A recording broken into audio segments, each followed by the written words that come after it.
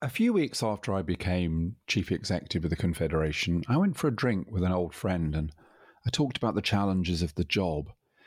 He said, there's someone you should talk to. She only lives up the road. So a few days later, I found myself walking across Tooting Common. It was someone who gave me immediately such fascinating insights about the health service, such different ways of thinking about the challenges that we face, and particularly from the perspective of patients and communities, that ever since then, whenever I've wanted a new insight, I've always turned to her. Today, I'm going to share some of those insights with all of you in Health on the Line. New ideas. Big debates. Meeting the change makers. Transforming services.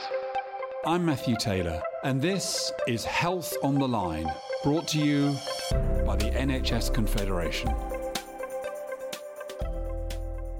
So I'm delighted to be joined by that person who walked with me on Tooting Common and gave me that advice and continues to give me great advice. That's Charlotte Augst, who's the Chief Executive of National Voices. Hi, Charlotte. Hi, Matthew. Lovely to speak to you today. First question, I know a bit about National Voices. It's a great organisation, but for somebody who's never heard of what it is you do, tell us about National Voices.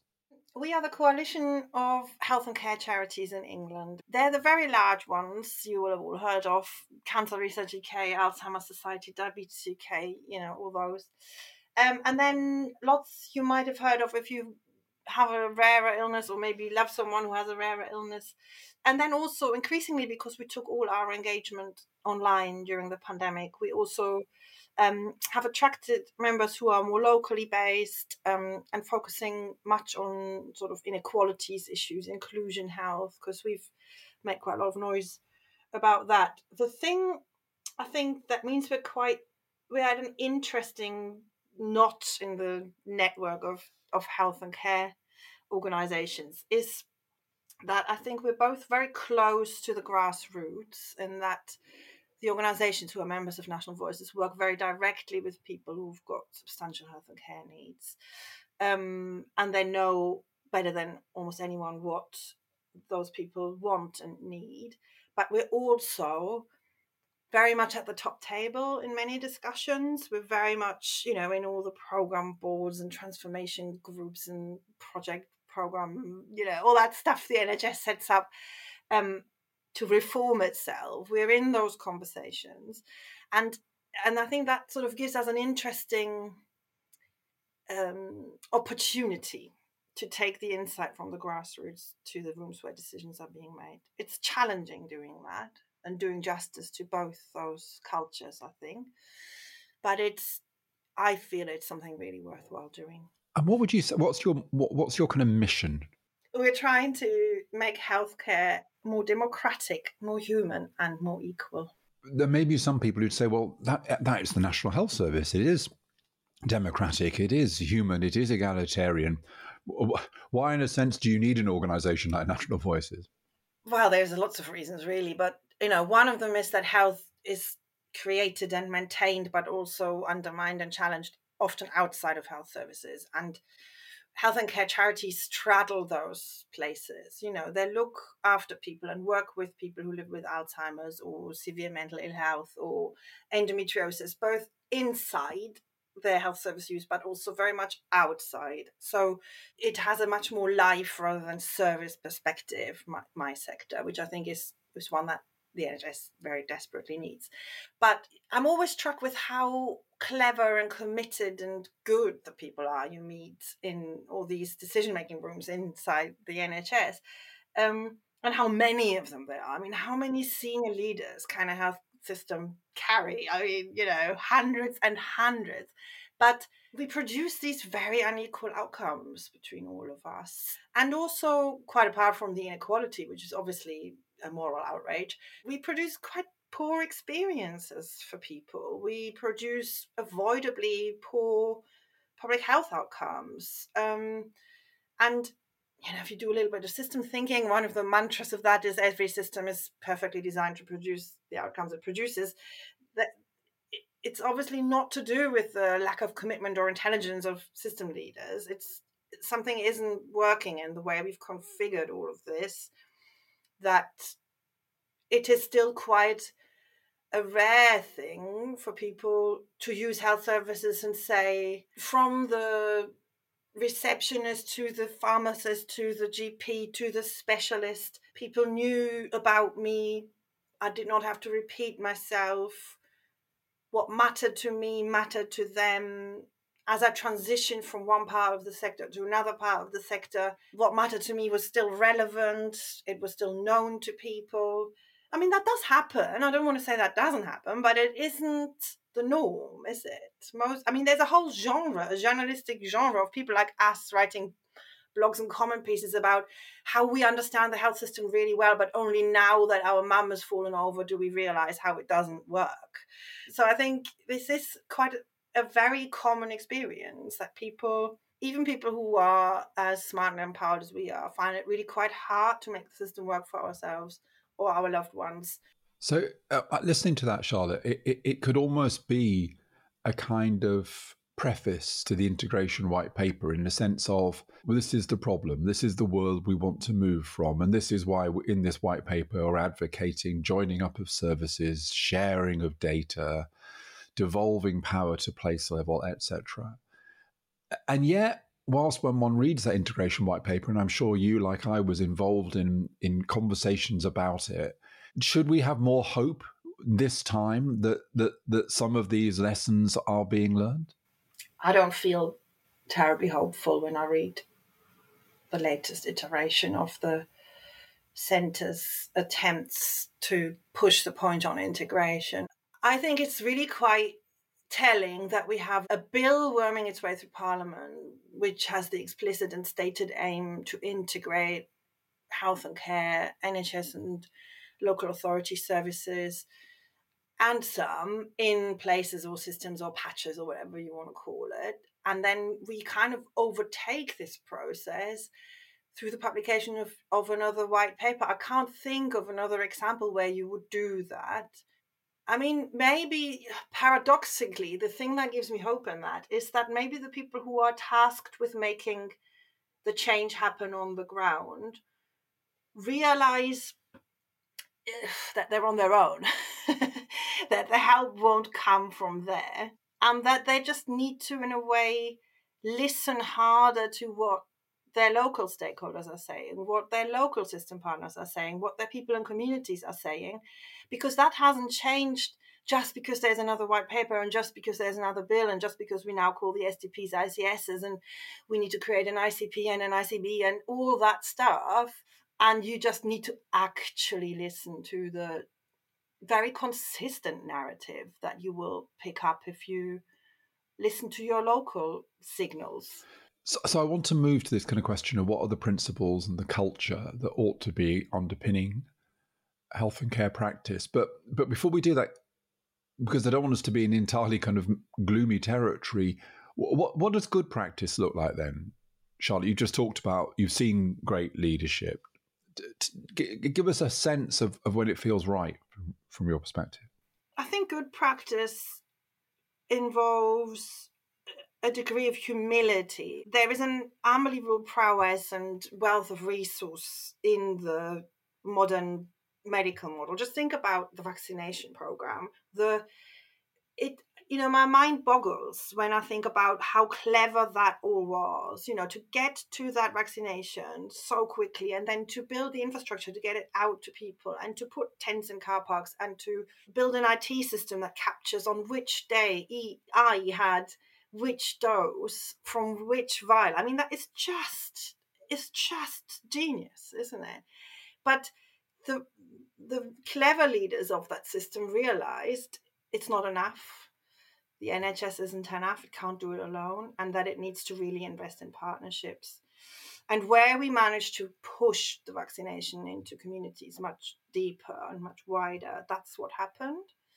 And that super impressive technological skill that was involved in getting the vaccination program to that point was then complemented with the authenticity and depth of relationships that can only exist in places and that are different and that are personal. And that is sort of something a lot of people say, but I think the leaders who do it and who do it well, they realize that this is a non-trivial challenge and that you need to treat it like any other non-trivial challenge, and you need to give it some resource and you need to give it some time. And the volunteer who drove the minibus from the mosque to the vaccination center was very cheap, but that didn't happen for free.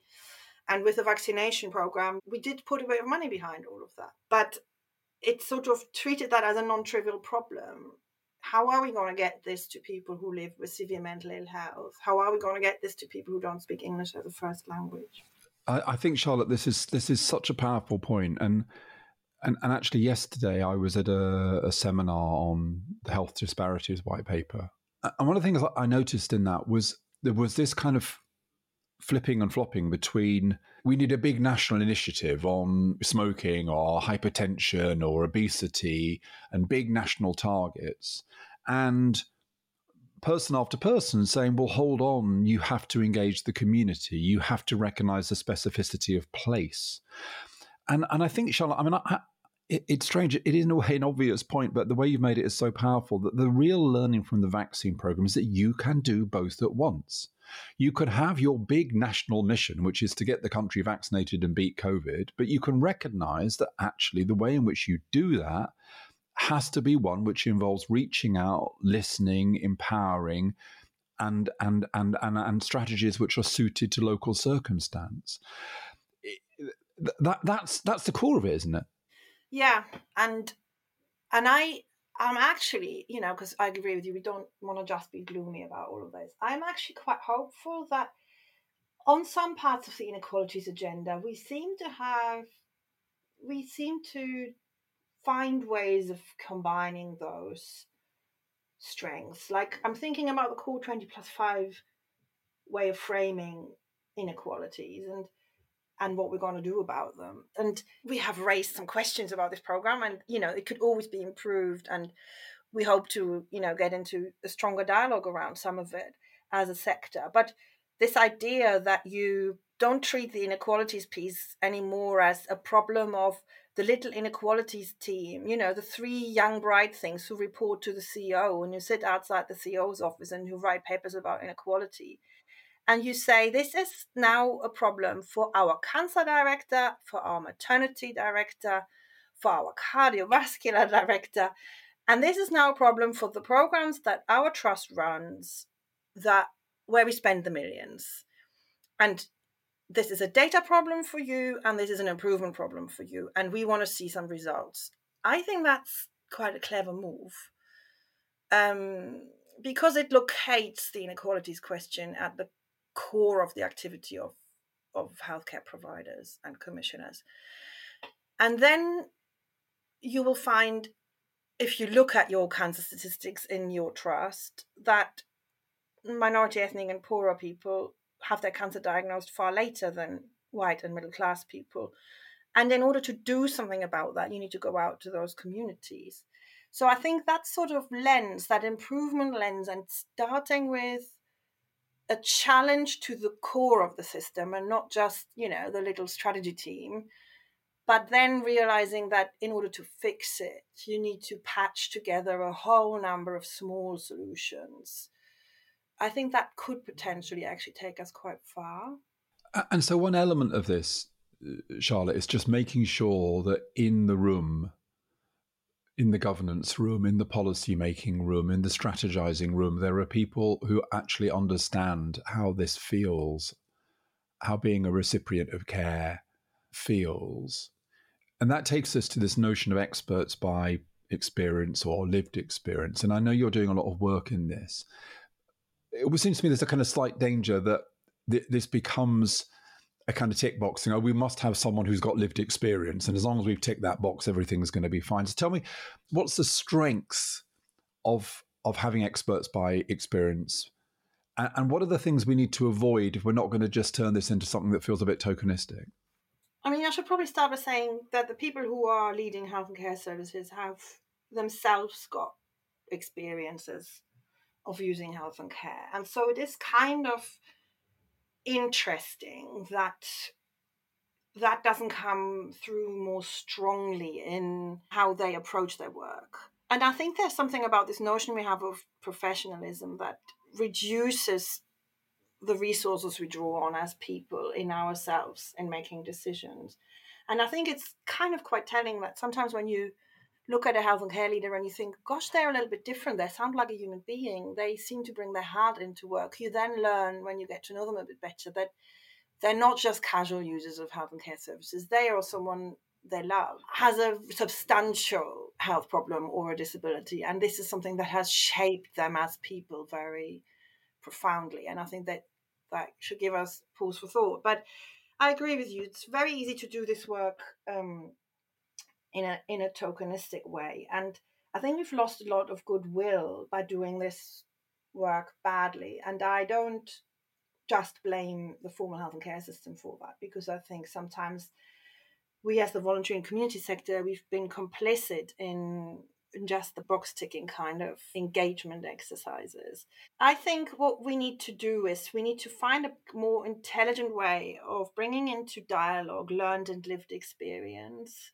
Because I don't want my cancer surgery to be conducted by someone with lived experience of cancer. I want it to be conducted by someone with learned experience of how to conduct surgery. So, in healthcare, more than in other public services, I think it's very obvious that we need the leadership of learned experience as well as leadership of lived experience. So one thing we are trying to do, and we've had funding from the Health Foundation to think that through in a very systematic and sustained way, for which we are grateful, because that's not often how my sector is able to work. Really try something, really go through a design process, really test, really dismiss, really start again. So that's the luxury you get when you have a progressive funder by your side. And we come up with this idea that we want to bring learned and lived experience leaders into a thinking partnership, recognizing that system change is actually really hard to do, and that, when you try to do something about, I don't know, delayed discharge or unplanned admissions, these really thorny problems, a little workshop isn't going to hack it, is it? So what could be done to keep the person in charge of a transformation program focused on the task at hand, which is to change the experience of actually using services? And so we have trained our first cohort of people with lived experience of both ill health and health inequality. And we've taught them coaching skills. And we are now partnering them up with system leaders for them to start a coaching conversation where the system leader can really choose what is the problem they want to think through. And the coaching partner, the person with the lived experience, tries to help them think consistently from the perspective of a service user.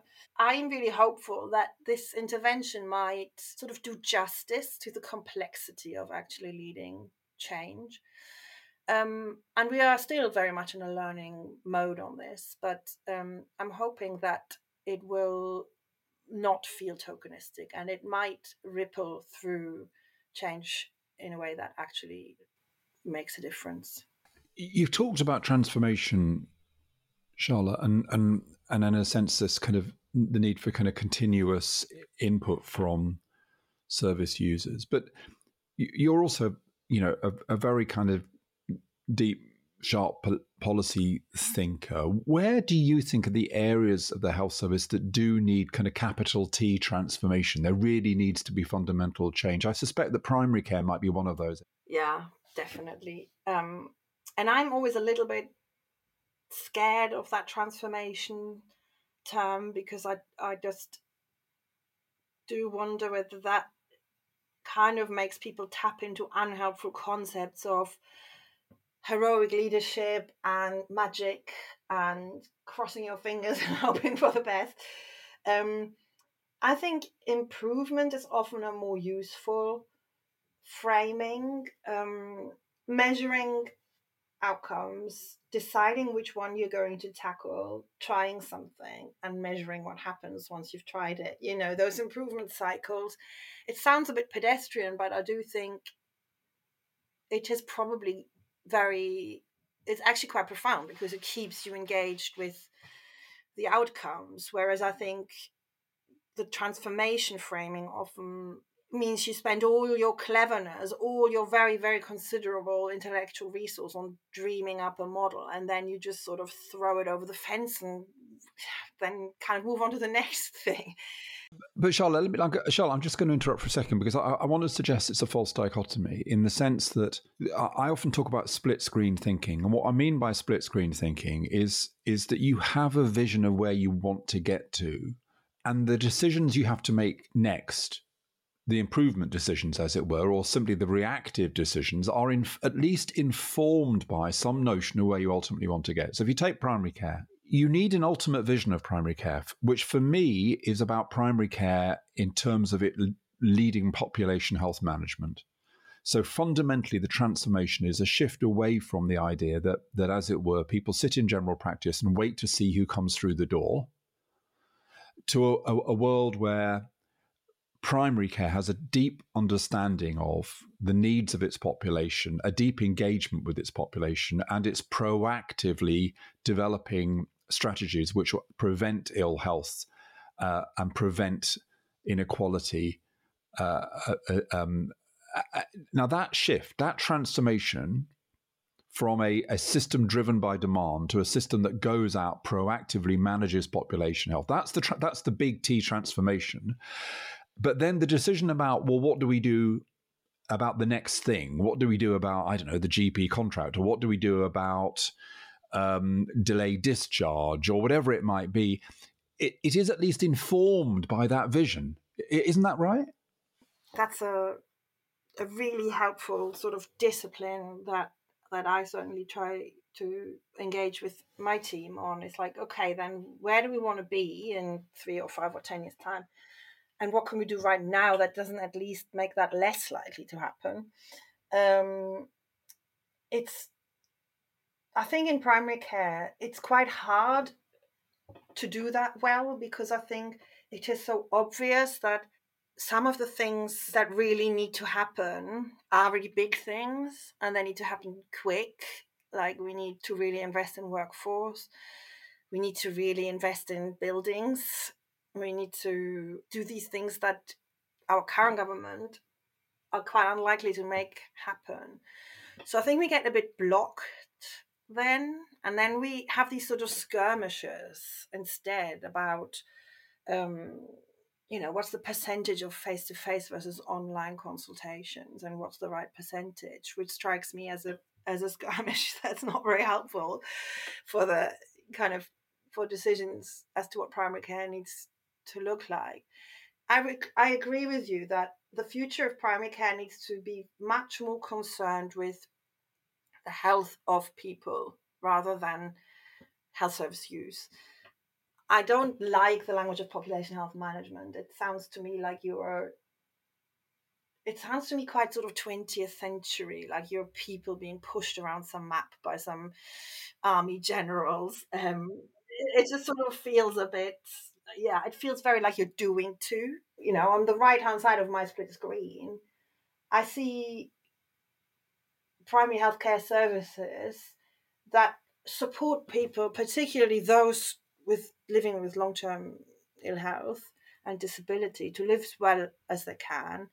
So there's a very strong focus on supported self-management. There's a real recognition that 99.9% of diabetes care happens in the home by people who have no formal medical training, that the vast majority of dementia care happens in the home, supported by carers who are often themselves not very well or old, and often don't work and have very little money. So you kind of start with recognizing who does the healthcare, and you take that as a design principle for what then needs to happen. So you build health services that are much more about improving the ability people have to do the right thing for their health, and supporting the community to hold each other's needs to an extent. And then you kind of build permeable structures around and into that also take seriously the insight that no one out there using primary care services understands the distinction between primary care, community care, social care, pharmacy. This is all the same for people already. The public are 25 years ahead on this integration agenda. The fact that a carer comes in the morning and in the afternoon, they think the GP has sent that carer. This is all the same from a person's perspective. You take that seriously and you say, well, why are we insisting these are all different systems? Why are we insisting these are all different funding pots? But I think you sort of build outwards from where people are at, rather than saying, okay, who needs to sit on which board, which seems to be the way we try to constantly do this. Charlotte, one of the things that's happened a few times in my life is a moment when I just suddenly look at an issue from a different angle in a way that's terribly liberating. And I want to kind of end our conversation by offering a suggestion that we might want to do this. But let me just explain what I mean with another example. So I remember one of the things about working for Tony Blair in the early days of New Labour was that from the kind of perspective of the left, my attitude had always been that people were basically wrong about the world, and the task of the left was to get people to stop being wrong about the world and to persuade them to think about the world in the right way, which in an improved way. And the great thing about Blair, whatever you think of Blair, is that Blair's view of the British people was that they were right. They were right to want to pay less taxes. They were right to worry about crime or whatever it was. Your job was to tell them that we had the best way of responding to their genuine, legitimate and reasonable views. Now, it doesn't reflect very well on me, but that was a kind of enormous moment of liberation. I stopped thinking I've got to change what people think and thought, oh, hang on, I've got to respond to what people think and persuade them that Labour has the answer. Now, I want to suggest a similar kind of paradigmatic kind of shift, which is that we have thought of the health service, the fundamental problem of the health service from day one as being this, that there is too much demand and not enough capacity. And that therefore the whole of the health service in some ways is defined around that problematic, which means an enormous amount of time and energy is spent gatekeeping and rationing, basically. And that sucks out a lot of time, a lot of energy, a lot of goodwill. It's one of the reasons people find the engagement with the system so unsatisfying. But what if we were to kind of somehow move away from that? What if we were to say, actually, maybe that's not quite right. Maybe if we could think of the health and care system as almost an open access system, and actually what we would say is the fundamental problem is not that there's too much demand and not enough capacity, but the problem is if you empowered everybody and supported everybody, they would make a demand that we could fulfill. But the problem would be that because society is very unequal, those people with the greatest assets would get the most, and those people with the fewer assets would get the least. So actually our problem is not gatekeeping and rationing. It's actually about how do we have a much more preventative, personalised, empowering health service, but do it in a way that doesn't exacerbate inequalities.